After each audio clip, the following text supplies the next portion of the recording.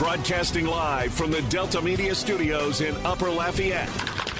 2 hours of sports talk like none other. Footnotes with your host, Kevin Foote.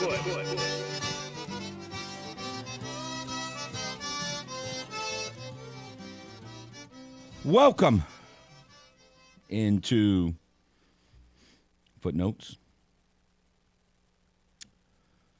Kevin Foote on the game, Southwest Louisiana Sports Station, your home for the LSU Tigers and the world champion Houston Astros. Simulcast on Stadium 32.3 and 133 on LUS Fiber. The game hotline is 706-0111. 706-0111. On this funeral by suicide edition of Footnotes. I mean, I look, I've been a Saints fan for a long time and my whole life. And I have endured many losses and tons of heartache and had a lot of great victories. And I don't know, I haven't really thought about it historically, like where to put last night's loss historically, but it is it is mind-boggling how they lost that game. Of course, on one way, we've seen it many times where you are dominating a game, but you don't put a team away. You're dominating a game, but you don't put a team away. And the whole game I kept saying they refuse to put this team away. They refuse to put this team away. They refuse to put this team away. But I don't know in all the losses that the Saints have ever had in a similar fashion that we ever had a situation where one player or coach or whatever, member of a team, had what I would call 100% chance to win a game, and he botched it. I think it's the first time ever. See, there are times when you are wide open and there's no one around you, and you have to twist your body and you lose your footing. That happens. It's awful. Stay upright, Cat. Let's stay upright. But that happens. That's not 100% play. It's not 100% play. That it's awful, but it's not 100%. But when you actually catch the ball and you're running forward and you know where the first down marker is because you're not a rookie, you're like in your 12th season, and there's no one around you, that is what I call 100% play. You cannot botch 100% play. It's what I say about people that there's so many people that get this wrong. Like when we talk about officials, say, and you say, well, how can you blame the official? The coach messed this up or the coach messed this up. Like I always say, you can't botch you can't compare a 90% call to a guy not catching a ball when a defensive back hits him or something. You can't compare. One is a competitive situation. The other one isn't near. This wasn't even a competitive situation. He was running down the field. It's 100% play. Like when you get in victory offense at the end of a game, I don't even know if that's 100% play. That's probably like a 99% play because people fumble snaps. Like, you theoretically could fumble a snap. Like, that happens every once in a while. You snap the ball and the guy fumbles it. You miss it, you fumbled a snap. That happens. I've joked many times before that the most athletic thing on a football field is the football. You have these $1 million athletes, and the football is more athletic than them. But this wasn't even the football. This was an NFL running back against grass. Like the grass beat him. Like all he had to do was run to the left of the marker and get out of bounds. He could run the same level that he was and stretch out his hands. If he was injured, he was so wide open, all he had to do was fall down. He could have rolled for the first down. That was that play was closer to 100% than a victory offense play. That play was the season's on the line. It's Game 7 of the NBA Finals, and everyone's on one side of the court, and Shaq's on the other side of the court, and he's got 10 seconds to figure out how to dunk the basketball. That's what that play was. And he botched it. How do you botch that play?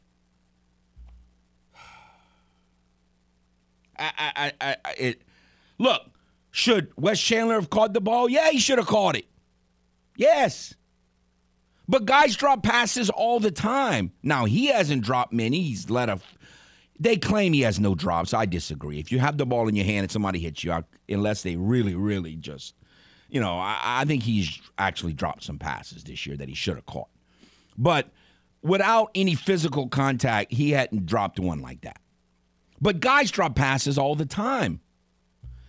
It's something that you hate, but it's not 100% play. You still got to execute. This is an NFL running back. All he's got to do is conquer the grass in front of him. That's all he's got to do. I mean, really, he could even fall down. He could have rolled for the first down. He didn't even really have to conquer the grass. Like the grass could have beat him, and he still could have got the first down. I mean, it's unbelievable. Now, if you haven't seen it, he sent out a text apologizing to his coaches and his teammates and the city and the fans and all that. And it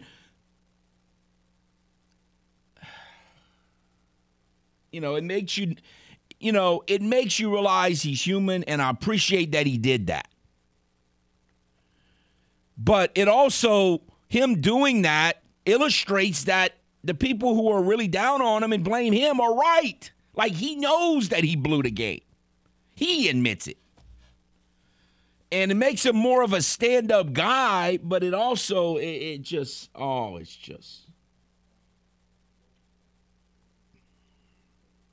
Now, you can argue, why is he on the team? I agree. Shouldn't be on the team.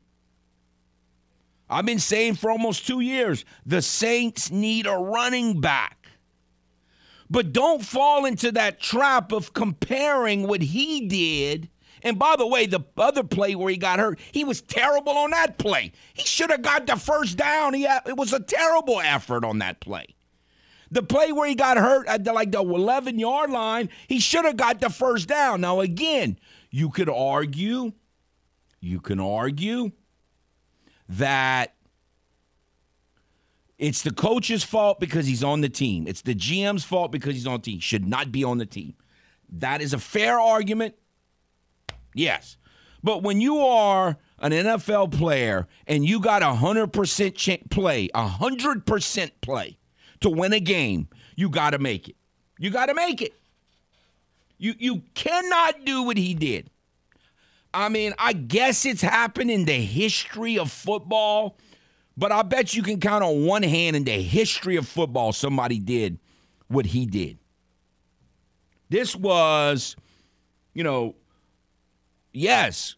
Could they have converted on 3rd and 1? Yes. But how many times in the history of football has a team not converted on 3rd and 1? Like many, many, many, many, many, many times. Guys, you guys don't botch plays like that. That was unbelievable. All right, let's go to the game hotline. Hello. Good morning. Good morning. So you're blaming your loss on Mark Ingram? Well, of course, it was his fault. No. Well, Taysom Hill dropped a big pass. Taysom Hill got hit. Taysom Hill let me finish. got drilled. Not 100% play. Dropped the biggest pass of the game. Your quarterback had the ball third and one, go throw a pass, and then not 100% play. Not 100% play. Stop. Not Taysom Hill cost you the game. $70 million man cost you. He dropped a pass up the middle. In his hands, he got hit. He got crushed. Guys get crushed all the time. Anyway, let me go back to 5 minutes, 17 seconds left in the game. You're up 16-3. You held Tampa Bay back. Brady want to go for it. They overruled him, and they made him punt. Right. You get the ball almost at midfield. Right. And your offense can't even move the ball because Mark Ingram can't. Because that's when it happened. That was Mark Ingram. They did move the football. All he had to do was get the first down. Opportunities after that. This four possessions. You had the ball full possession after that. Banks, if you're going to compare competitive situations to 100% play, then you're wrong. I mean, you can argue all you want. You're wrong. The time that Mark Ingram got hurt when he almost made the first down, you ended up getting the first down. No, we didn't. We kicked a field goal. Well, you kick a field goal, you got 3 points. He should have got the first down. It was a terrible effort. It was a terrible effort, but that was not 100% play. So I can give him a break on that. 100%. No, you had the ball. You're being conservative. No. Play calling. Now look. Another thing. You got the ball on the last possession. You gain 3 yards on first down. You take out all your receivers. You put your fullback, Taysom Hill.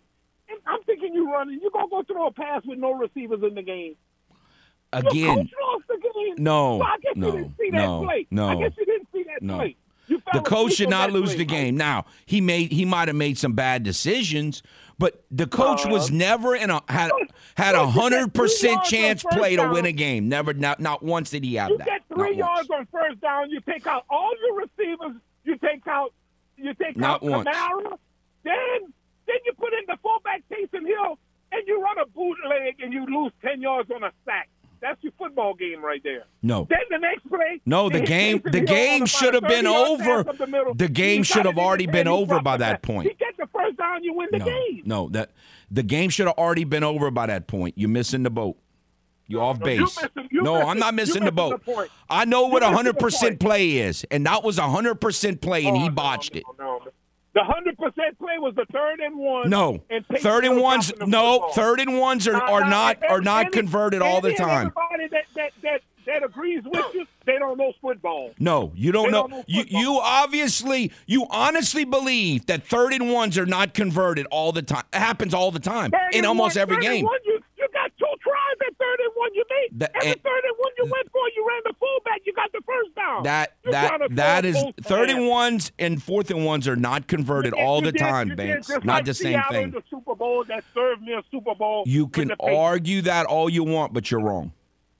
You wrong. No. You wrong. No. Everybody else that called going to say you wrong, too. No, not wrong. Everybody I spoke to is going to say you wrong. Well, then they're wrong, too. Then they're wrong, too. Taysom Hill catch that pass the ball game. Taysom Hill got drilled. I wish he would have hung on to it, but that is nowhere near 100% play. Not even close. You let a 45-year-old man beat you. No. I wouldn't be on the radio. He didn't do anything, but thanks for the call. He beat you. No.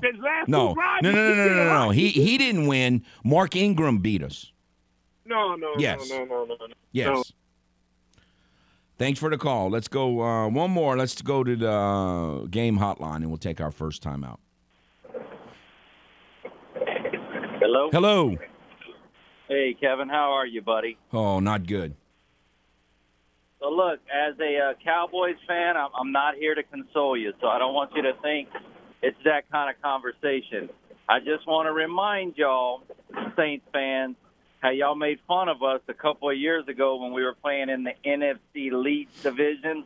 Remember that? I never did that. I'm not a sports elitist. I don't ever play that game. A lot of people did. Well, they're wrong. They're wrong to do so. The NFC South is that division this year. That's true. The NFC South is absolutely trash.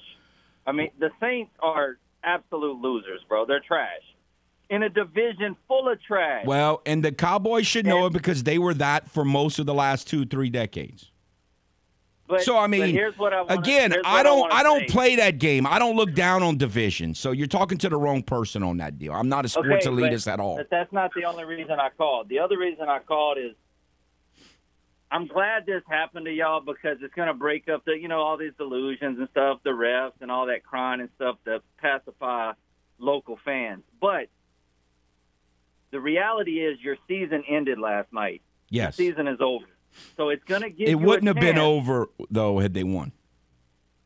You're right, because of the division is trash. That's Correct. what I said. But what I want to say is now it's going to give you time to realize that Dennis Allen is not a good head coach. His record proves that. You don't have a quarterback. You overpaid for Michael Thomas, who's never on the field. Now you have time to get all those problems fixed, and then you could be a decent team. And to be honest, not to just rain on your parade, because I don't think the NFC South is going to be great for a couple of years. So if you fix those problems, you might actually win the division next year.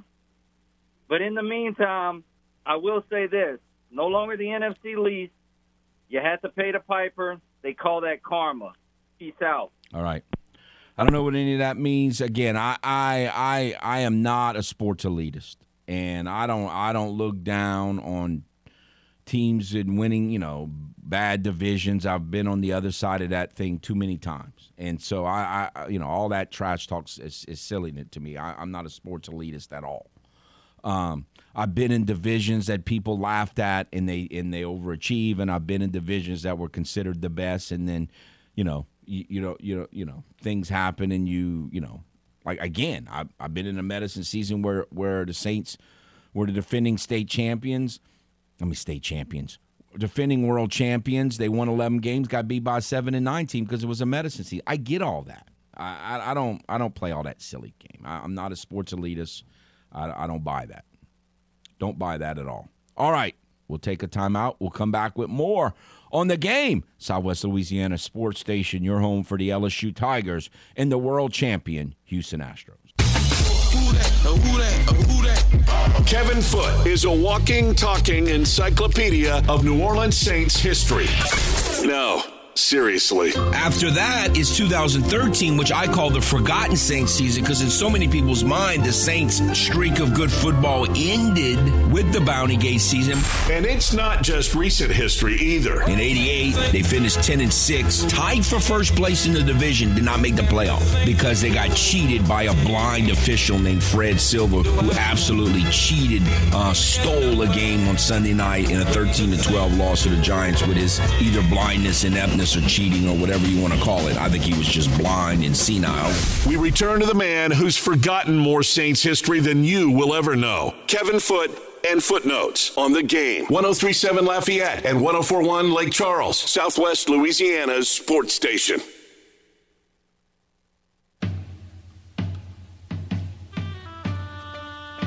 Welcome back to Footnotes. Again, The Game 103, Lafayette 104.1 Lake Charles wants to set you up with tickets for a special sneak peek preview of Whitney Houston's biographical movie, I Want to Dance with Somebody. That's right. You can see the movie before anybody else does.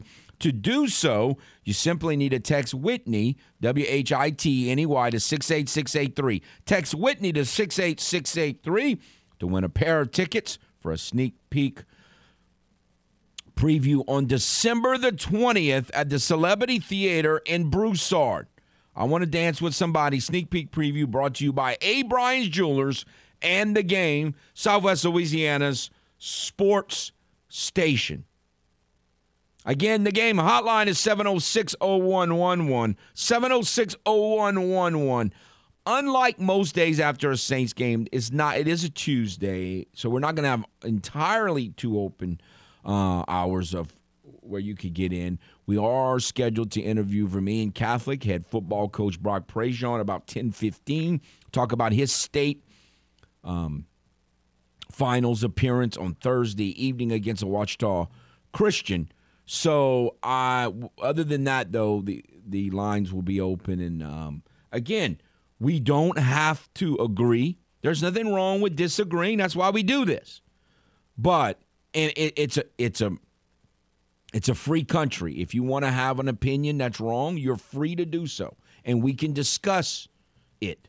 But, again, if you buy the idea, well, like Banks was saying, that you can just as easily blame Batman because he dropped a pass, and I think you're missing the boat. I'm sorry.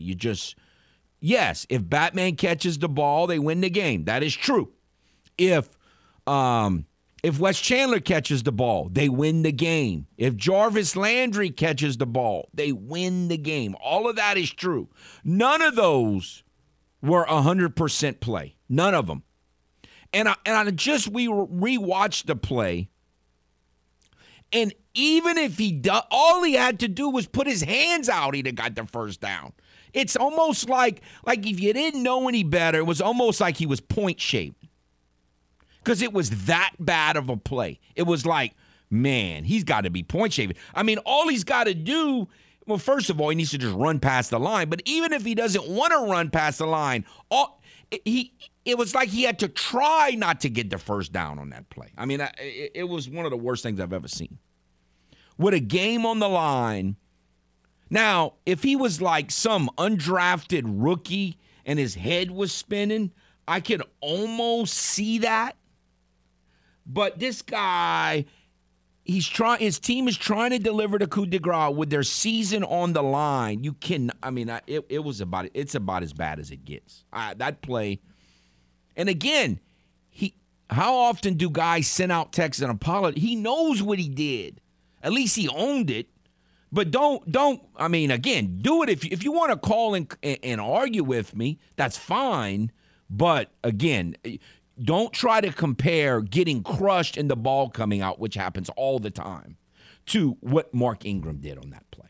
That was inexcusable. Again, that was worse. That was worse than fumbling a snap in a victory offense. That was worse. That was 100% play. All an NFL veteran running back had to do was run a foot past the line instead of a foot. And even if he wanted to go a foot behind the line, just stick the ball out. Why would you want to run a foot behind the line? I have no idea. But stick the ball out. That's all you have to do. All right, let's go back to the game hotline. Hello. Good morning, Kevin. Good morning. I wasn't going to say anything. I'm not going to say anything of through hard life lessons. I know a troll when I hear one kind of thing, but yeah. The Cowboys are my cheaters because growing up in grade school, when they were winning Super Bowls, I wore Saints jackets and they wore Cowboy jackets and Deion Sanders, and they're the best in America's team. So even though they're not divisional rivals or whatever, just from a personal standpoint, having to live through that for those 3 Super Bowls was tough, right? Anyway, having said all that, the Mark Ingram, you mentioned it going into break, the wild card loss to Seattle. Things that people don't know or remember about that game, besides Beastquake, is that there were a lot of things about that game. But a big thing that happened was the Saints ran out of running backs, and I think it was Evans or I can't remember. Julius Jones. Julius Jones was the guy they acquired, late in the season because they didn't have any running backs. And that game, in my opinion, was why they traded up to get Mark Ingram and ball. What a mistake that was. 100% correct.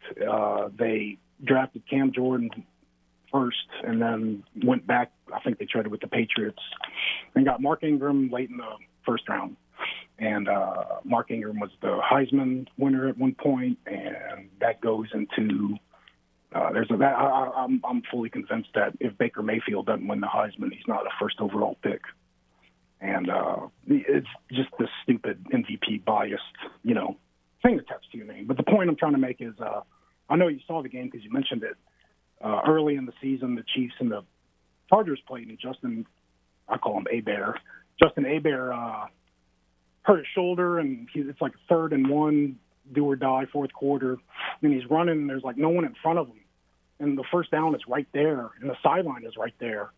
And he just barely throws the ball out of bounds with his hurt shoulder. And the next play, he throws like a 65-yard bomb for a touchdown, right?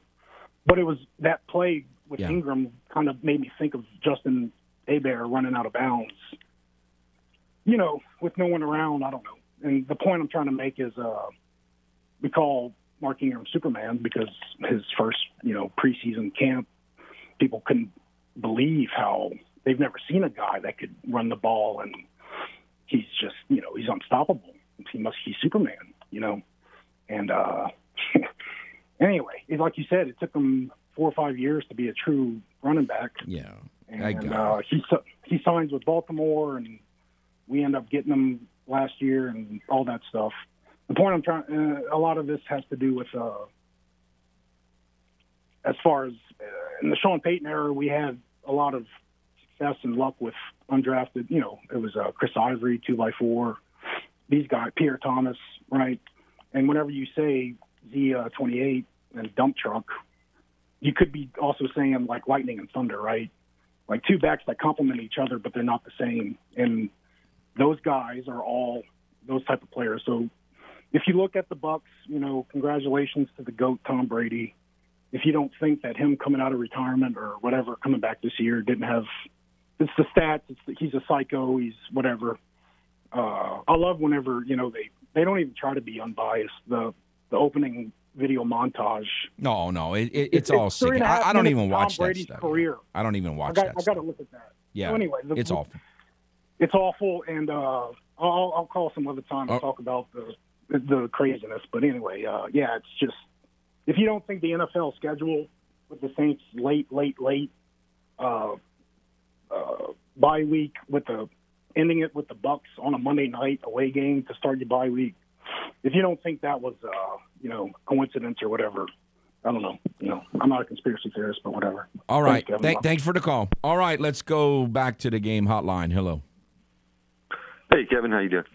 Oh, hanging in. I'm trying to get through today. After last night, it was awful. I totally agree with you, what you're saying, especially your first two callers. The first one don't get the 100% thing, and the second one with the Dallas Cowboys. I mean, the Saints have been one of the best organizations in the last 15 years, and to compare the Cowboys and now trash talk like that, I mean, come on. The one thing I was wondering is we signed a running back. He was with Arizona off the practice squad. I've seen him play maybe one play last week. I mean, why don't they have that guy in the game, I think I might have saw him in one play.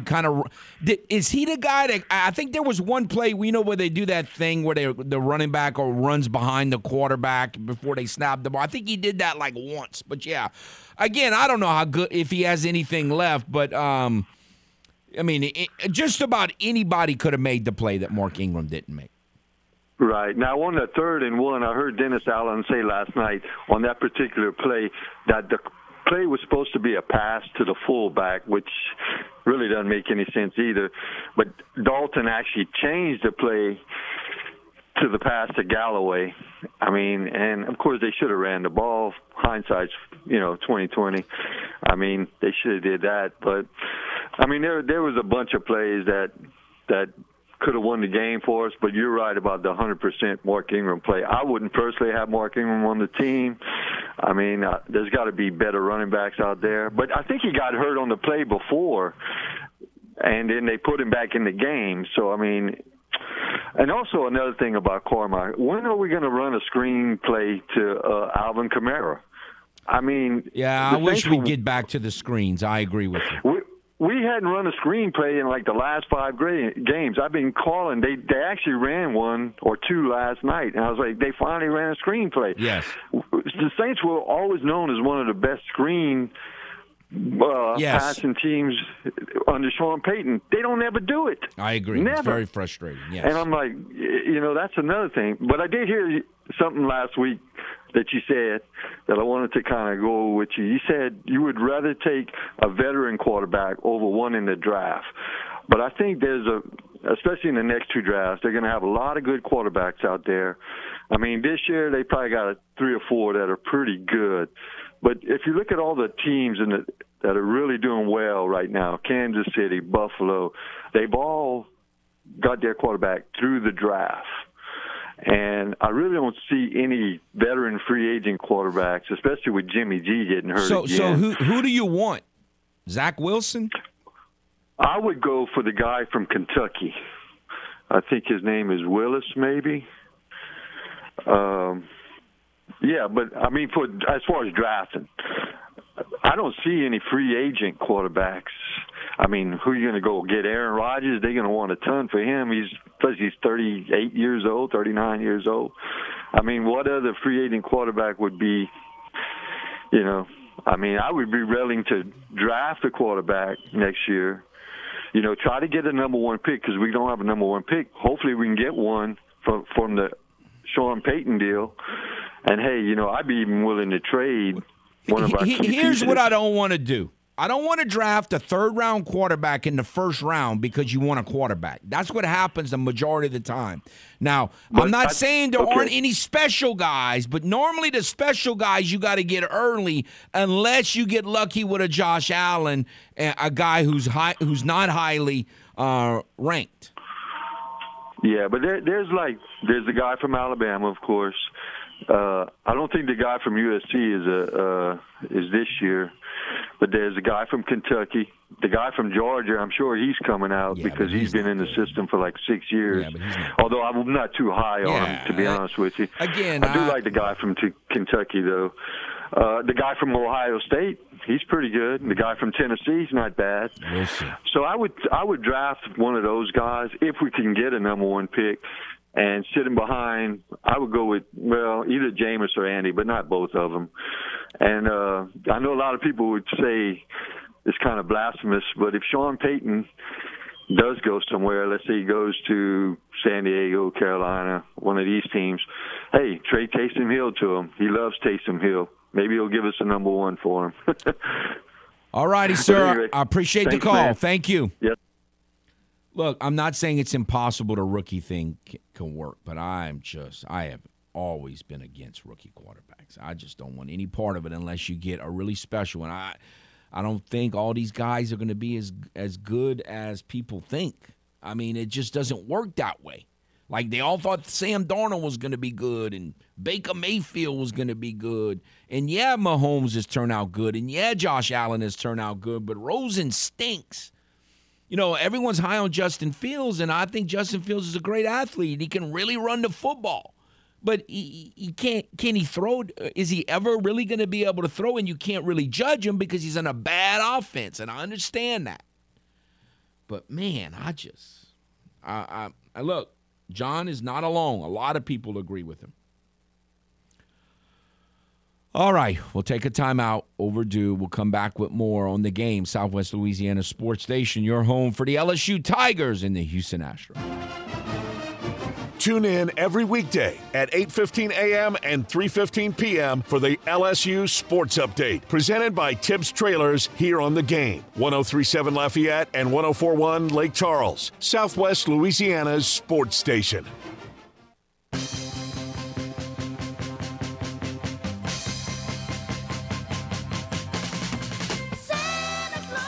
Welcome back.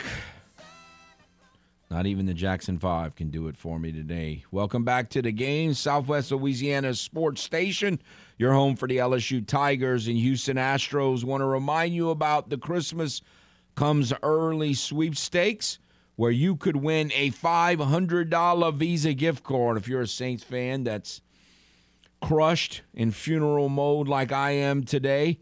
This would be a great way to make you feel a lot better. Christmas Come Early sweepstakes presented by Armentar Jewelers. All you have to do to enter is be a part of the Game Rewards Club by going to 1037thegame.com or 1041thegame.com. That puts you in position for a $500 Visa gift card. Again, thanks to Armentar Jewelers and The Game, 1037 Lafayette, 1041 Lake Charles, Southwest Louisiana's sports station. All right, let's go to the game hotline. Hello. Foot. Yes, sir. Yeah, it's good talking to you here. Man, I don't know how whenever, especially games like this, when Banks know you're going to really be upset, he's the first caller. He just gets to be the first every time. Yes, because he just calls really to antagonize. And that's basically it.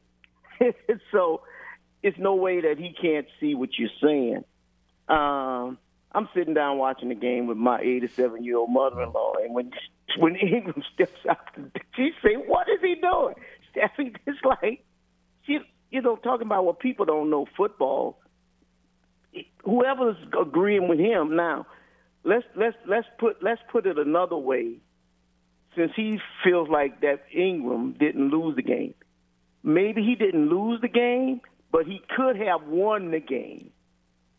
Right. He had the best opportunity to win the game, and he did not get it done. Won the game had he done what he was supposed to do. Yes. Now, and another thing, when the worst part, for me too, the part about the pass foot, they took all the receivers out.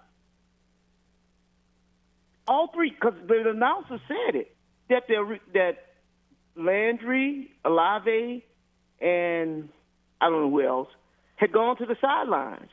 So it's like, well, we know he's running it. We put Trevor Penning in. We must be about to run the ball to get this 1 yard. And you throw a pass.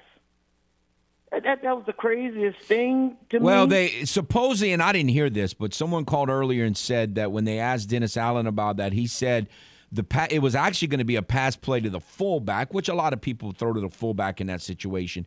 And Dalton changed it to and look, it's not like the play that they ran never works. I mean, the Saints have a tough time defending that play. It certainly didn't work that time. And look, I like running the football as much or more than anyone. But the bottom line is, in the last month, the Saints have run the ball worse than they have at any stretch in this entire century. You got to go back to Mike Ditka since the Saints have run the ball for as few yards as they have in the last four games. So for anyone to not understand why they don't have confidence in the running game, you just haven't been paying attention. Now, I still probably would have run it, but I certainly understand them not having any confidence in the running game right now against an elite rushing defense.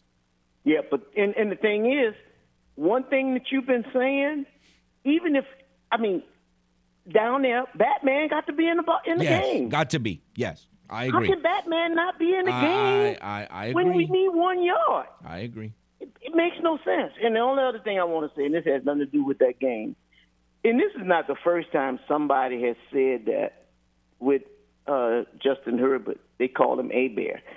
They need to understand there is an aura in his name. Yes, it's not yes. It's not Hebert, it's Herbert. Yes. It's A-Bear. Yeah. No, you're right. Herbert, Justin Herbert. Yeah, you're right. So, you're right. A lot of people say that, and I'm saying, what are they not seeing that there's an aura there? So if there's an aura there, it's Herbert. It's not A-Bear. Right, correct. So, but all I can tell you is, look, I felt for you because I'm a Saints fan, season ticket holder, but I just don't. I don't feel like you feel. I felt for you because I was mad. Oh, that was awful. I was really mad, but it's like golly, because it's you dominated. Yeah, you dominated the game and just didn't put them away, and then you had a chance to put them away on 100% play, and the cat botches it. It's unbelievable. Yeah. I appreciate the call, sir. Thank you very much. Great hearing from you. Bye-bye. Let's go back to the game hotline. Hello. Hello. Foot.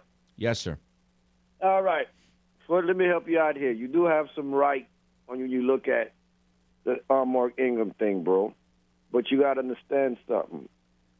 It's a lot of things from the beginning that led up to all of that, of this loss from beginning to the end of the game. He does play two parts in this. But remember, this is a team game, Foot. And that's one thing you preached us. I mean, it's a team game, but like one guy can still botch your chance of winning. I mean, that's a misuse of the statement. It's a team game. But hold up now. Let me help you out here in a quick way. Now that is true when it comes to that 3rd and 1. Whether we get that first down or not, you run the clock out. You run that clock out. There's drops. I get it. Even with the Taysom Hill, I get it. I don't expect Taysom Hill to hold on to that ball with that collision because he's not a receiver first. And it's hard for a receiver to do it. So I can understand. But should he have held it? Yes, but that's hard to say because he took a collision of hits. That was like 3 guys around him. So I can understand. I give that a 50-50. Mark Ingram should have made those first downs. Yes. Big man about sitting up here saying he botched that. Get it. But what people's letting off the hook, and I had this debate last night with some LSU buddies of mine, and I know one of the listeners right now, Nick. Nobody want to really put the spotlight in. They putting shade on this Jarvis Landry showboat. I don't like showboat. He had a chance to catch that, but he was being too much of a showboat like Odell, one to catch with one hand. Yeah, he should have caught that. Hands. Yeah, absolutely. Two hands. Yes, I agree. And everybody's overlooking that. That changes the atmosphere in that building and the momentum, and it's like we really put that other team. Look, if he catches that ball, they win the game. If Wes Chandler, Chris Olave catches the ball, they win the game. If Taysom catches the ball, Batman, they win the game. But again, none of those were. Some of those were close to 100%. Like the Chris Olave was close to 100%, but it's not 100%. Mark Ingram's was 100% chance to win the game. You cannot botch that. Jarvis Landry was a walk-in. Easy. 2 hands, walk-in, touchdown. Now we playing behind the power curtain, trying to at least get a field goal. That's all true. You know we're playing against the refs. We're playing against Tom Cheaton Brady. The elements, the odds against us. We know that. You can't go out there showboating, making mistakes. You put the dagger in them. And we kept them in the game, hanging around for too long. And I just definitely want to say that doggone Jarvis Landry, I don't like showboats. That's why I don't like LSU players. And them Odells. They shouldn't be on the team. I'm like Sean Payton. Go back to Ohio State. I had to say that because nobody blaming Jarvis Landry for that showboating. I don't like that. That's elitist, whatever you want to call it. But that's 2 hands. I don't have time for showboating. Celebrate later, but not while you're trying to catch the ball. That's all I got to say, Foot. All right. Have a good one. Thank you. All right. We'll take a timeout, come back, finish out the first hour next on the game. Welcome back to Footnotes. Kevin Foote on the game. Want to remind you, the World Cup is not over yet. If you still want to watch all the exciting action, you can go to Delta Media, Telemundo, Lafayette over the air, KLWB channel 50.3 or Cox channel 19. For our Lake Charles listeners, World Cup fans can watch on Telemundo Lake Charles, free over the air on channel 19.2 or Suddenlink channel 137. That's World Cup action on Delta Media. There's so many things that is so awful about last night's loss. And one of them is, and you know me, I'm not an Andy Dalton guy. I haven't been from day one. I wasn't happy the day they signed him. I wasn't. Now, again, I was happy that they got a veteran backup because I believe in that. And he's shown the wisdom of that. But I was not an Andy Dalton guy. Last night was Andy Dalton's best game to me as a member of the Saints. And they still lost. I mean, it's just, I thought it was the best that he's played since he's been in New Orleans. And Mark Ingram can't make 100% play to win a game. Unbelievable. Just unbelievable. And again, the sad part about it is these last 2 games were the close. I still didn't like the way they defended the run last night. They still giving up way too many 6 and 7 yard runs on first down. That happens way too often. Giving up 6 or 7 on the ground on first down. But these last 2 games, they were closer to looking like a real football team as they have, other than that Raider game, which I don't count, all year really. And I think they were so close to, if they could have just won last night's game, if Ingram would have just run for a first down when it was there, and they win the game and get healthy, they were starting to look like a real football team. I thought even the safeties didn't play that bad last night. I mean, I even saw Tyrann Mathieu hit someone last night for the first time all season. He hit someone. So they were so close, and now it's just all gone. It's just all gone because the grass won. We'll be back with another hour. Stay tuned. Broadcasting live from the Delta Media Studios in Upper Lafayette. 2 hours of sports talk like none other. Footnotes with your host, Kevin Foote. Welcome into Footnotes. Kevin Foote on the game.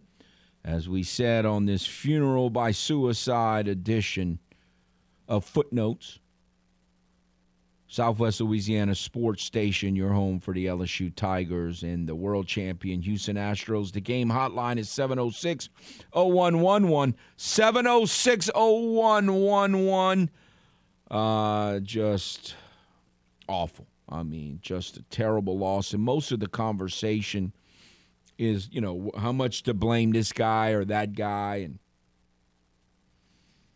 I don't know in time that's going to change. I mean, you know, I think Superman's going to be the GOAT of this loss when we look back on this game 20 years from now, no question in my mind, and he is now, and he will be 20 years from now. Now, I got to admit, again, seeing that,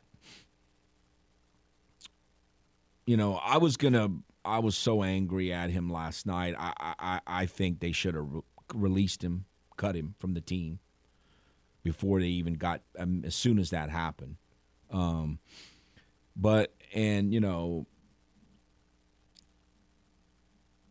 seeing that, the tweet that he sent out where he kind of took responsibility, it's amazing what that does. It just makes it a little better. It makes them human, and that's why I don't understand why more people, when they mess up, just admit it and ask for forgiveness. And even people who are as mad as I was and still mad as I am at him. And again, I'm not happy with his whole career.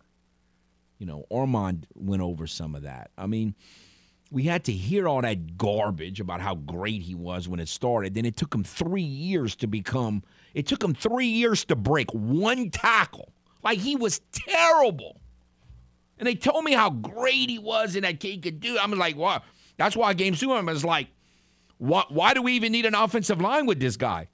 He's so good. He could just jump over everybody. And it took him 3 years before he broke his first tackle in the NFL. He was terrible. And then finally he becomes a pretty good NFL player on a really good offense. And he thinks he's way better than he is. And him and his stupid agent, they go over to the Ravens because they thought that they were better than they really were. And he didn't hardly get any offers. So he goes to the Ravens for less money. And then he comes back and all he is hurt. And he was the one that started this stupid season by fumbling inside the 10 against the Yucks at home. He's the one started all this stupid fumbling, turnover, awful season. And then he's hurt like he always is, and then he pulls this stuff last night. Oh, just unbelievable. That guy's, his entire career has just been so frustrating. I mean, what a mistake it was to draft that guy. And then, but again, it just makes, I don't know. You know, I was about to say, I don't even want him in the Saints Hall of Fame. I don't want to hear it all, and I really don't, because to me it's frustrating. His season, his entire career has just been total disappointment. But it just makes you feel a little better when they, at least when he does what he did, it was a stand-up guy. Just awful. Now, the other thing I want to comment before we get back to the game hotline, and we talked about this before. And I don't know how old it was, the Cowboy fan who called last hour with his smart aleck remarks. Again, for all of you who are younger and maybe even older and just have bad memories or a lack of perspective, it's your fault. Like, when I say you're, it's like maybe not be you exactly, the Cowboy fan, but it's the Cowboy fan's fault. Like, most of you are Cowboy fans. Some of you are legitimate Cowboy fans, probably. Most of you are Cowboy fans just because you want to like the winner. You don't want to, you chose to like a team that was on top, the flashy. You chose the fancy toy, the silver spoon approach. That's most fans in Louisiana are like that. And so, that are Cowboy fans. Now, Texas and Louisiana are real close together, so some people are probably legitimate Cowboy fans more than like legitimate Patriot fans or whatever.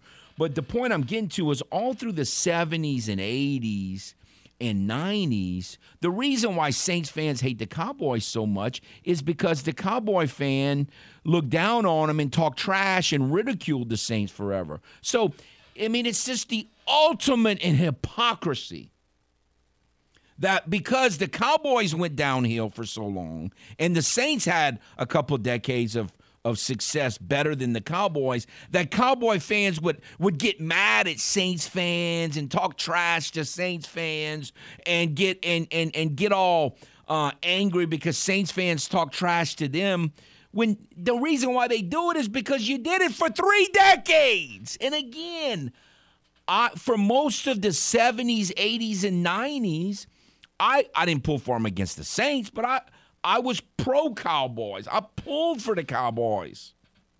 Most of my favorite players of all time that are not Saints are either Cowboys or Dolphins. So I don't hate the Cowboys like most Saints fans, but I totally get why they do, because either you or other Cowboy fans like you are the reason why that's the case. So don't come to me with all of this craziness, junk, trash talk, because you're bitter because you had to take it for 2 decades when Saints fans had to take it for the 3 decades before that. It's your fault, Cowboy fan. So just get out of here with all that junk. That is so small-minded and lack of perspective and lack of historical content. Just no perspective whatsoever. It's awful. It's stupid is what it is. And again, I don't hate the Cowboys. Now, the minute that they got Stalin as their coach, I'm like, that's despicable. Can't get Stalin as your coach. I never rooted for them again unless somehow it helped the Saints. And I don't care what they do. I don't know who they're playing the week. They're like everybody else.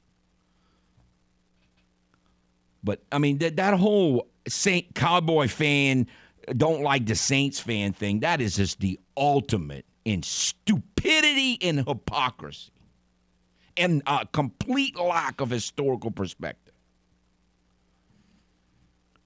And if you're a Cowboy fan that doesn't do that, I'm not talking about you. And again, I don't hate the Cowboys like most Saints fans do. But let's have a little perspective here. All right, let's go to the game hotline. Hello. Thank you. Man, you just bringing me back to my childhood, bro. It takes more fortitude or, guts to wear Saints paraphernalia when I was younger than the people walking around in Cowboys starter jackets and look at me, I'm hot stuff, and it's just this is get out of here with that. For most of them, it's just a lack of sports character, I would call it. Oh yeah. You see that in Cowboys and 49ers stuff all over the place. It's just like, come on, man. Yeah. Anyways, don't forget about Mark Ingram fumbling against Seattle in the playoffs. Oh yeah. What was it, 13? Oh, I didn't forget. Okay. Hey man, I wish Todd Bowles would have listened to the GOAT, bro. I wish Todd Bowles would have said, okay, Tom Brady, keep that offense out on the field. Going for it on 4th and 10? Yeah, but they might have got it. I think it was no 4th. Way they were going to complete that. Well, it is possible. It's possible, but they had zero momentum on their side. I agree, but see, I didn't realize that Mark Ingram was going to run out of bounds. So, I mean, at the time, I was actually very happy to get the ball back. Not that the Saints could really run the ball, but the offense had moved the ball from the second drive of the game on. The offense moved the ball pretty consistent. I mean, again, I know everyone is, down on the Saints and the coaching and all that, but I think they've done a pretty good job against some really good defenses of moving the ball in the last month without any running game at all. Yeah, dude. They've had a beat up offensive line and no running game at all, and they found a way to move the ball against some pretty good defenses. Now, I believe had they won the game, that they were about to, like when they played the Falcons, I think they would have run the ball for the first time, and maybe even a little bit against the Arnolds. But they've been playing elite, aggressive run defenses, and they are not 100% on the offensive line, and they haven't been able to run the ball. Yeah. But they were about to, I think. It was so close to being a real football team down the stretch, and now it's all over. It was just. I really sat there stunned that he did not pick up the first down. I was quiet. I couldn't, I just could not believe. I mean, there's no way Alvin Maxson doesn't make that play. There's no way Wayne Wilson doesn't make that play. There's no way Bill Butler doesn't make that play. Anybody makes that play. Anybody. Any NFL running back makes that play. And he couldn't make that play. Yeah, it's. I don't know. He should be. He should be ashamed of himself for doing that. Anyway, but he knows and he admitted it. They just need to. Right. I just don't want to ever see him play football again. I don't want to ever see him play football. Yeah, I think he's done. Yeah. Speaking of done, is it just me or does Alvin Kamara look like he's on the verge of being done? Alvin Kamara. I know he doesn't play well against the Bucs. Yes. I know you don't say that. Yeah. But he has had way better games against the Bucs than what he showed last night. He is not. He is a 7-on-7 football player. I've been telling y'all that all season. But he has shown nothing over. He does not. Almost this whole season. He had one. He ran hard on one play last night. He does not run hard, consistent. Like the only good game he really had was against Oakland, which was a unicorn or whatever. But he hasn't looked good all season, dude. I think, and he's getting suspended next year.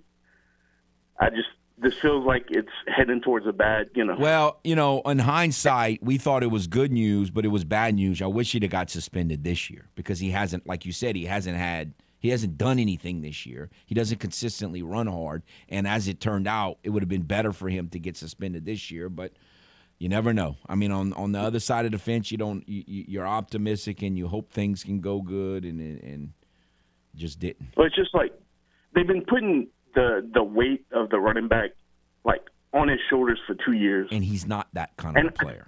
Right, he's not that, and it feels like he's worn out, man. He's a 7-on-7 football player, and they should have treated him that way.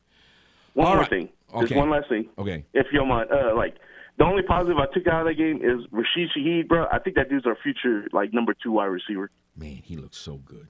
And they had used him at least a little last night, but still not enough for me. No, he looked. I can't believe how good he looks. Yeah, no, he looks tremendous. The future looks bright with him and Olave. Anyways, you're right. Thank you. Although they both need to eat some rice and gravy. They both way too skinny. All right, let's one more. We'll go to the game hotline. Hello. It's not even worth talking about the Ingram thing because if you don't get it by now, there's no use in explaining it. If he makes the yard, they win the game.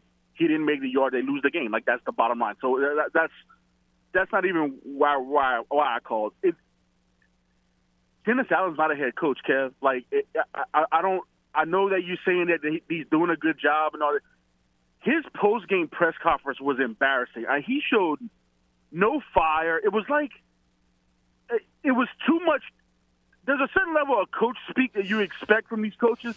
It was all coach speak. After what just transpired, for me, the worst loss that I can ever remember, probably the worst loss regular season-wise in the history of the franchise.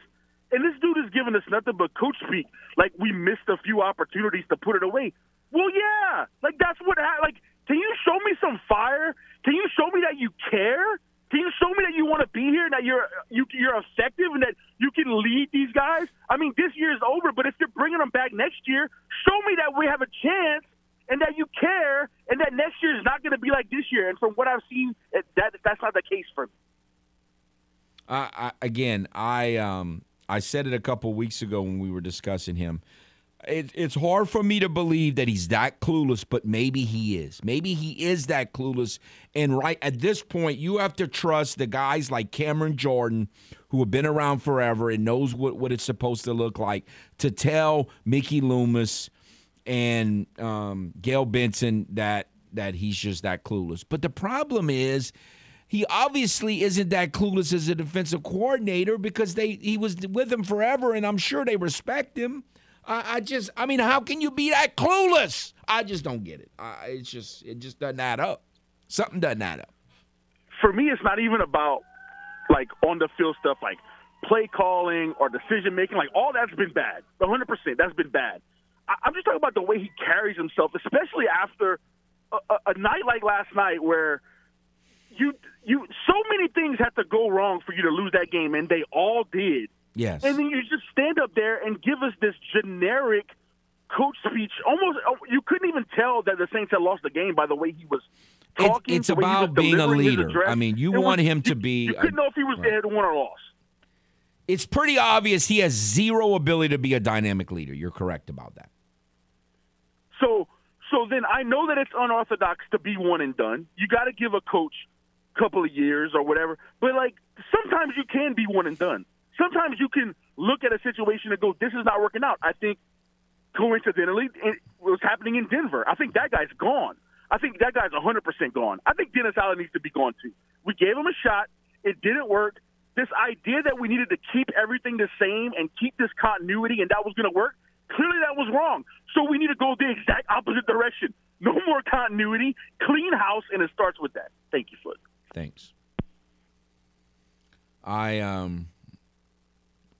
I think Dennis Allen has proven to be very different than Casper the Quitter. Personality-wise, like, he's not, to Nick's point, he's almost comatose. Like, he doesn't make emotional decisions in games. Like, he doesn't challenge a bunch of plays because he's mad, which we hated. He doesn't just waste a bunch of timeouts. Sometimes he goes the other direction. So he's very different in how he leads and manages a game than Casper the Quitter. But, man, in terms of being a dynamic leader, he's the opposite, too. He is a dud as a leader, at least from what we can see. I mean, I can't argue that. I don't think you can argue that. All right, we'll take a timeout. We'll be back with Vermillion Catholic head football coach Brock Prejean next. Stay tuned. Are you fluent in Footlish? Not to worry. We're here to help with the Footlish Dictionary. The Cheaters. Cheaters, the famed hated rival that beat the New Orleans Saints and others so many times in the 80s and 90s by cheating. Also known as the San Francisco 49ers. Now, back to the man with his very own language. Kevin Foote and Footnotes. Welcome back to Footnotes. Kevin Foote. Want to remind you can listen to all your Christmas favorites or local Cajun Christmas songs on the Louisiana Christmas Channel. Nonstop Christmas music 24/7. You can listen live on lachristmaschannel.com or download your free mobile app on both Apple and Android devices and listen on your Amazon Alexa. Holiday cheer, which if you're a Saints fan right now, you need it tremendously with the Louisiana Christmas Channel. All right, we have with us Vermillion Catholic head football coach Brock Prejean. And, Coach, we apologize. We got out of hand. We're in mourning right now as Saints fans, and so we kind of went a little long with that last segment. Yeah, no, that's fine. I promise not to bring up being a Brady fan. Oh, man, I used to like you so much. Yeah. All right, so we're going to strictly talk about high school football then. I mean, what a great matchup, and you want to talk about opening up some old wounds, and I know it's about this year's team, but it's not this game, at least for me, the way I look, it's more than just this year's game. Am I looking at this wrong? You know, that game a couple years ago was one of the greatest games I've been a part of. You know, we obviously didn't come out on the right end of it. But it's a credit to Ouachita Christian. But there really hadn't been a lot of talk in that locker room about this game. I think we're a different team, and they're definitely a way different team. So it's 2022, and that's how we're going to approach it. So, are the teams, y'all seem like y'all are quite a bit different. Y'all were way more just total pass heavy with an elite high school quarterback and some great receivers, and y'all have changed. How much have they changed since that game? Coach Fitz does a good job of working with his personnel, and I think we do the same. I'd like to think we still have an elite high school quarterback. He just goes about his business a little differently. They're big, they're solid, and they're well coached, and that's one thing that hasn't changed about them. So it's going to be a tremendous challenge. Oh, there's no question you have an elite quarterback, but it just seems like you're not as dependent on having to throw for 300 yards against good teams and in that game, it seemed like it was 30-something to 30-something, 40-something to 40-something. It was like, yeah, I believe it was 36-34 was that final. And if somebody scores 34 points on your defense this year, I'll be surprised. Yeah, we're going to need the defense to continue being who they've been all year long, consistently week after week. And they're looking forward to that challenge. I know that. All right, so tell us, last week you played a running back. I had never seen him, but I heard a lot about him. Tell us about him, and what did y'all do that allowed y'all to be so effective against him? That's a kid. We joked all week. Our kids are going to be juniors and seniors in college, turning on college football Saturday, and you're going to see this kid doing special things, Mr. Harlan Berry. He's a heck of an athlete. He's going to be a heck of a recruit. But we just played team defense. Guys stayed in their fits. They stayed in their run lanes. I thought our defensive ends did an unbelievable job of making sure he had no choice but to turn it back into our linebackers. And we were able to mitigate a lot of what he's, been able to do over the past couple of years. So incredibly proud of that effort to hold a kid like that to 60 yards. Definitely speaks to Coach Wiggins and the game plan he put together. It kind of reminds me of that sentiment that you gave Etienne, who's now, becoming a really good running back for the Jacksonville Jaguars and had a great All-American career at Clemson. I can remember him playing against Kaplan and Kaplan just totally shutting him down. It's funny, and it just goes to the, obviously it's a team game, and it kind of goes to that. But those are fun memories to be able to have against elite athletes. Oh, it is. And, football is such a team sport, and you preach that, and whenever you get to see it come to fruition on a Friday night and realize that 11 together are more important and more capable than just one, it's really neat to see. Now, playing on Thursday, is that any kind of a disadvantage, or have y'all done that enough and the stakes are so high it wouldn't matter what day you play? Yeah, no, it's a state championship. We'd play it today if they give us the opportunity. We're blessed and fortunate to be there. So, we came up on Sunday. The diocese was able to grant us permission to meet with the kids on Sunday and start putting in the game plan. But everything else, we're just treating like a normal week. We'll load that bus on Thursday and go play a kind of a neutral road game, so to speak. So what is it that, and again, we're speaking with Vermillion Catholic head football coach Brock Prejean, what is it that Ouachita Christian does best that y'all have to try to limit? Like, what has kind of been their bell cow attribute to their team? Yeah, offensively, Graves has been their quarterback. Even when Herring was there a couple years ago, Graves got some starts when Herring was injured. So he's been doing it for a long time. They have answers to a lot of the tests, on every play. They'll put, they have built-in passes in their run game. And he's been doing it so long. I think I read this week he clips 106 touchdowns, responsible in his career. So obviously it's a kid that's very well versed in his offense and does a great job of running it. If you stack the box, he's going to pull it and throw the slip, throw vertical, throw a slant, things like that. So that's going to be a challenge. On defense, again, they have some guys that have been doing it a while. It's funny to think that a couple years ago they were young.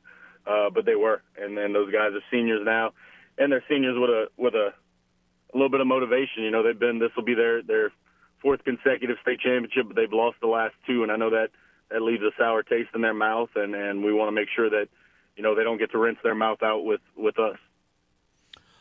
All right, so playing in the Dome, you know, I've seen teams where they just didn't seem comfortable and they weren't themselves. How worried are you about just not being yourself because you're playing in the Superdome and not on a high school field where the kids are much more familiar with? Yeah, I'm not with this group. I think it's something you think about as a coach, obviously, and something you want to prepare your kids for. But, you know, the more impressive thing about 13-0 this year is not really that zero. It's just the consistency and the maturity the kids have had throughout the process. There's been a lot of weeks where, you know, a lesser mature team would have struggled to stay concentrated and focused, but the product our kids have continued to put on the field has been tremendous and has been impressive. So I don't expect any of that to trickle in. I think they you know, there's motivation in this game. There's no doubt it's a state championship game, but I think our guys have shown that they're able to be mature and level-headed in those big moments, and I don't expect anything different. I know a lot of teams, and you know, you're a Class 1A team, so that happens more at the Class 1A level than it does at the higher levels, but a lot of teams, even in 5A, you know, start playing a little more guys both ways as the weather gets colder. Playing indoors is that an opportunity to even do more of that than you normally would, or not really? Well, you know, we preached a few weeks back. You know, we went into those final district games that we were kind of burning the ship, so to speak, and that meant everything was on the table for us. We want to make sure we put the best guys in the best positions to make the best plays, and whatever that means. You know, we've addressed some stuff on special teams. We've kind of started to import some of our more talented guys there, and get some guys some opportunities on offense that haven't necessarily been getting them early in the season, and vice versa. So, yeah, you know, any and everything's on the table at this point. You know, we think our conditioning is very good. I think it's been great all year. So, you know, from an element standpoint, yeah, you can't ask for better than 72 degrees, air conditioned, you know, indoors. So we'll see who puts us in the best positions. You brought up a thing that I wasn't necessarily going to ask you, but I've seen many football games, including state championships, decided with breakdowns on the special team. How would you compare, kind of in contrast, the special teams from what you've seen on film with Ouachita Christian as well as what you've done this season? Yeah, it's something, you know, there was some growth, you know, in assessing who we were a couple years ago. It was something I felt like we could do better. I was impressed with Ouachita Christian a few years ago on special teams and how much attention they paid to it. And so in the back of my mind and in the back of our coaching staff's mind all year, it's something that we knew we had to grow in and get better and better as we've gone. And I think Coach Jeffrey Stevens, taking over as our special teams coordinator, has done a tremendous job of doing that and getting buy-in, helping the kids understand that in a game like this, you know, that one play on special teams could be as crucial as it gets. You date back to, you know, 2003. It was you know, a bad snap and a knee on the ground that ended up doing it for us against Kentwood. So we know that special teams is a highlighted portion of this game. Now, is that more from what you were talking about at Ouachita Christian a couple of years ago? Is that more in the coverage game, or where did it really kind of come to fruition? Well, you know, they had designed schemes for, you know, kind of everything we did, and they were able to block a punt, which I think, you know, gave them a substantial amount of momentum late in the game. And, you know, we just want to make sure that we're sound. We understand our technique. We understand what we're trying to accomplish on each of those special teams, and that we impact the game on the special team. You know, you want to make a splash play on special teams, whether that's flipping the field, you know, forcing a turnover, or, you know, finding a weakness somewhere. But we definitely want to make sure our special teams are up to par with theirs.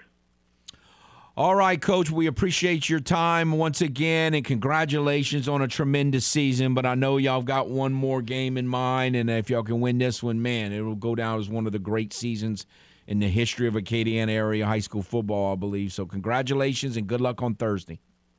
Thank you, Kevin. I appreciate it. All right. Again, from Ian Catholic, head football coach Brock Prejean. His Screaming Eagles have done a great job, undefeated, and they're playing in a Ouachita Christian team. Like he said, the success is not new to them. Like, you know, they They are used to being here, but they have, as he said, lost the last couple years. And so I'm sure they're going to be extra hungry, as will VC. A lot of great matchups, and that's going to be one of them, 7 o'clock Thursday in the Superdome for the Select Division IV state championship. We'll take a timeout, come back with more on The Game.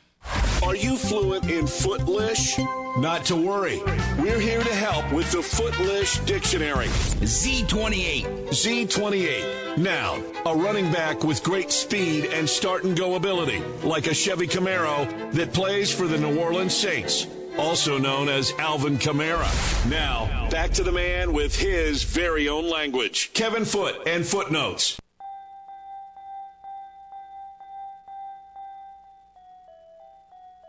Welcome back to Footnotes. Kevin Foote on The Game. Want to remind you, if you are looking for a great stocking stuffer or just need an evening out to decompress after a long football season or just a long fall period and the holiday hustle and bustle is already getting you down, you need to go to the Game Clubhouse. Join at 1037thegame.com or 1041thegame.com. where you could win exciting prizes like a $150 gift certificate to Mr. Lester Steakhouse at Cypress Bayou Casino Resort, or a $25 gift certificate to Mabel's Kitchen at Cypress Bayou Casino Resort. But you can't win if you don't join, so join the Game Clubhouse today. It's free, it's simple, so sign up today. All right, let's go to the Game Hotline. Hello. Hey, Foot, how's it going? Oh, not too good. Well, we talked about this earlier in the week. I wanted to give you a bit of a rundown on why we play the state championships at the Superdome, because it's a very interesting history that dates back over 40 years, and it can all be attributed to one game that occurred a long time ago. Okay, tell us about it. Well, in the early days of the Superdome, there had been a few games played by high schools. I mentioned in my write-up there that South Lafourche played a quarterfinal game against St. Aug. Out of that game, you had Bob Yebert, who went on to play for the Saints, and Coach O was in that game. He went on to coach LSU. But 2 years later, in 1978, St. Aug and Jesuit were matched up in the Quad A finals. And they were expecting 40,000 people for the game. And there was nowhere to put the game. No stadium in New Orleans could handle that kind of crowd. So they moved the game to the Superdome and ended up getting an attendance of over 42,000.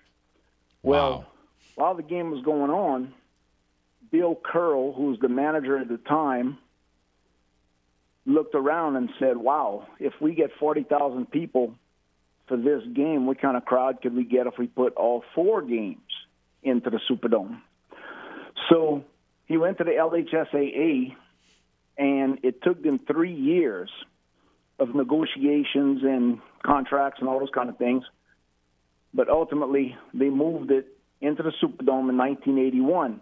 Now, an interesting fact in between that time period from 1978 to 81 was that as the state championships were being played, they kept having to get moved to various locations. And weather and big crowds kept making them move the games. In 1979, you probably remember when St. Aug played Nish, they had to play Cajun Field because of the crowd they expected. And then in 1980, East St. John played Barb over at McNeesa Stadium because of the weather. That was a reinforcing factor in them getting the state championships into the Dome. Probably remember Lewis Lips, who played for the Pittsburgh Steelers all those years. Absolutely. He was in that fall game. That game was played in fog so thick they almost had to push the game to Saturday. Well, in 1981, they finally came to agreement, and all four games were played on December 12, 1981, to start what we have now. They did that for a few years. Legend has it, I don't know if this is fact, but it's fun to talk about. Legend has it that after 2 or 3 years of 4 state championship games in the Superdome on one day, that John Curtis, the old man, the principal, not JT who coaches, but his daddy, went to the LHSAA because John Curtis was always playing the 11 o'clock in the morning game. And he went to the LHSAA supposedly and said, that's too early for my boys to play. So that's when they started splitting him, 2 on Friday, 2 on Saturday. And then and that went on for, about 10 years or so. And then in 1991, the LHSAA expands to 5A, and we started going with 2 games on Friday, 3 games on Saturday. That first 5A championship, that was Thibodeau that won that over Neville. And then, of course, everybody around here remembers when Kevin Falk and the Karen Crow Bears beat Neville in 92 for the second 5A title. Right, and I think Crawley played in that one in 98. And St. Martinville played in that very first one in 1981. And then the next year, Eunice won in 82. The first champions were in that first year were John Curtis, St. Martinville, Port Sulphur, and John Ehret, which to this day I still say John Ehret 81 was the best high school football team I've ever seen. But no, it's fascinating, the history of it. Yep. After the expansion to 5A, they kept doing that format. And then, of course, Hurricane Katrina pushed them to Shreveport. Right. They came back, and then in 2013 we had the split, and there's been a variety of formats, including one thing they were doing for a while. The private schools were playing on the first Friday, playing 4 games, starting at 10 o'clock in the morning. And then the following weekend, you'd have the public schools playing on Friday and Saturday. And it's back to normal. It's all back together now. So we have 8 games. It's still a lot, but I think it'll come off without a hitch, and I think it'll be good for the school. Well, it should be fun. No, I appreciate that historical perspective. A lot of people, even those people who were around then, may have forgot some of those details. So it is cool. I do think there's something that's fun about playing on high school stadiums, but no, I agree. I think it's been a great move. And playing in the Superdome is a great experience for the teams and coaches. So it's been tremendous. So I appreciate all that info. Thank you, sir. Thank you. All right. And the guy from South Lafourche is an official, and we do a lot of complaining around here, especially on this show when the officials don't do a good job. And look, I'm not saying the officials did a perfect job last night, but I mean it was fair. I mean I thought the officials didn't take over the game. They made some calls, both sides. Some of them were kind of some of the calls that went the Saints' way, I was kind of and some of the calls that went their way, I was kind of but I didn't think it was one-sided. I thought the officials did enough to allow the players to win the game. For a while there, I was thinking it seemed like it took almost the whole half before they threw any flags on the Yucks. But after that, it was fair, and it was one of the things I asked yesterday. Just please, officials, stay out of it.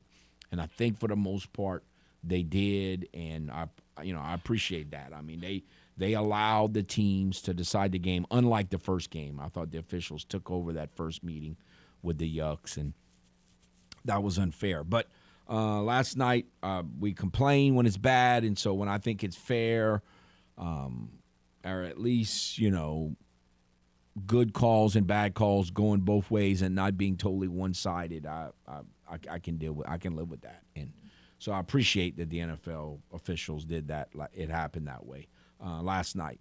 I wasn't even all that familiar with the guy who was the white hat. You don't see him a whole lot. But no, I thought it was at least fair. Now, again, I still disagree with some of the spots and all that, but it was, for the most part, it was fair, and they allowed the teams to win and lose the game. And of course, Mark Ingram took care of that for the Yucks. But I just don't. The rest of the year is just.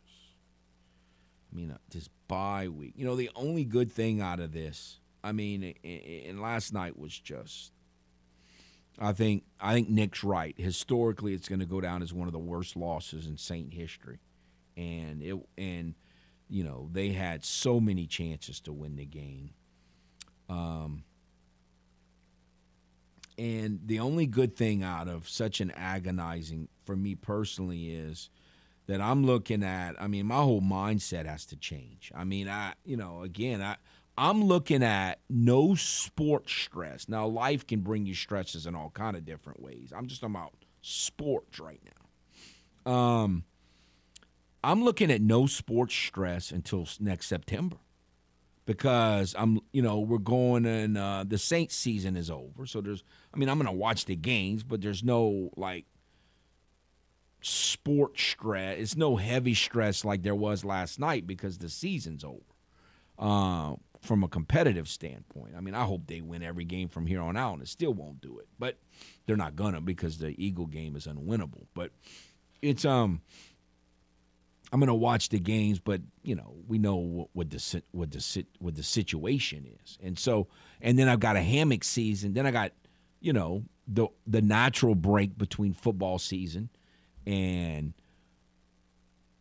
the Astros season, and I'll watch a little basketball here and there, but it's nothing that's going to bring me stress, one way or the other. I hope the Lakers do well. I hope the Pelicans do well, but it's not live and die with it like I do the Saints and the Astros, and then the Astros have a hammock season. So, I mean, I got no sports stress until September of next year, other than, I might get angry because they pick up someone or don't pick up someone, but even that you can't compare to being in a game and worried about a game and a matchup and the situation and a race and trying to get into play.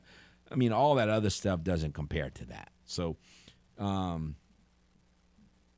that part is good. So I'm trying to make my mind over matter. Like, okay, that was an awful loss. It's been 2 or 3 just agonizing seasons. I mean, 2019 was the worst season I ever experienced because you got cheated like unbelievably.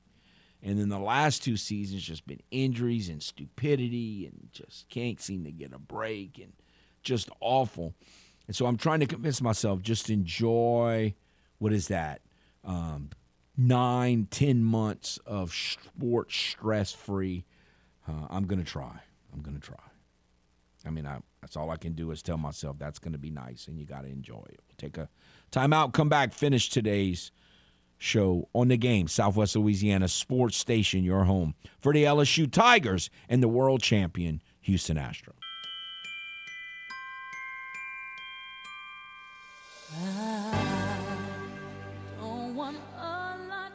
Welcome back to Footnotes. Kevin Foote on The Game, Southwest Louisiana sports station, your home for the LSU Tigers and the Houston Astros. Want to remind you, if your Alexa or Google Home speakers help make your life easier by helping you control your lights and thermostats and so much more, you can also do the same thing with The Game. And your radio listener, just ask for Alexa or Google Home to play The Game, Southwest Louisiana. It's that easy. Do the smart thing and have The Game 103.7, 104.1 Lake Charles with you, home, office, wherever you go. All right. So we talked to Coach Prejean today, and I wanted to try later in the week. We're going to be talking with Coach Murphy about the Cajun men's basketball program, Coach Broadhead about the Cajun women's basketball program and what's going on there. We're going to be talking with Coach Trev Falk. Is scheduled to be in tomorrow, Lafayette Christian head coach, and building up to that unbelievable Friday noon matchup, select Division II state championship between the Lafayette Christian Knights and the St. Thomas More Cougars. And I mean, just, our boy Vin Scully, who's so highly respected, he used to say, pull up a chair and spend a Saturday afternoon with us for the baseball game of the week. I mean, if you pull up a chair, you better be ready because you're going to be sitting in that chair for a while, I think. I mean, it is just, though I don't know, those 2 defensive coordinators have quite a chore. I think in that matchup, it's going to be so much about, can you get just a few turnovers? Like every stop, every time the other team punts or turns it over on down is going to be so crucial because both of these offenses are so explosive and so good. on so many levels that, it's going to be interesting. Now, again, nerves can play into it, but these teams have been there. I just don't know how much nerves are going to play into it. I think it's going to be a fabulous matchup, but we plan on scheduled to talk to Danny Jones, who brought you the Cougars for years right here on the game 103.7 Lafayette. So a lot to discuss to build up to that highly anticipated state championship game at noon on Friday. And when our friend from South Lafourche was just talking about how they used to have to play 4 games on the state championship day back in the 80s, nobody wanted to play that 11 o'clock game, and yet so they changed it. So noon is a little, but like Brock said, when you're playing for a state championship, you don't quibble too much about the details. You just get ready and you go play. So we got lots. It's going to be good. Very busy. I won't have too much time to think about the Saints, so that's a good thing the way that has worked out. Hope you all have a better day than me. Have a nice one.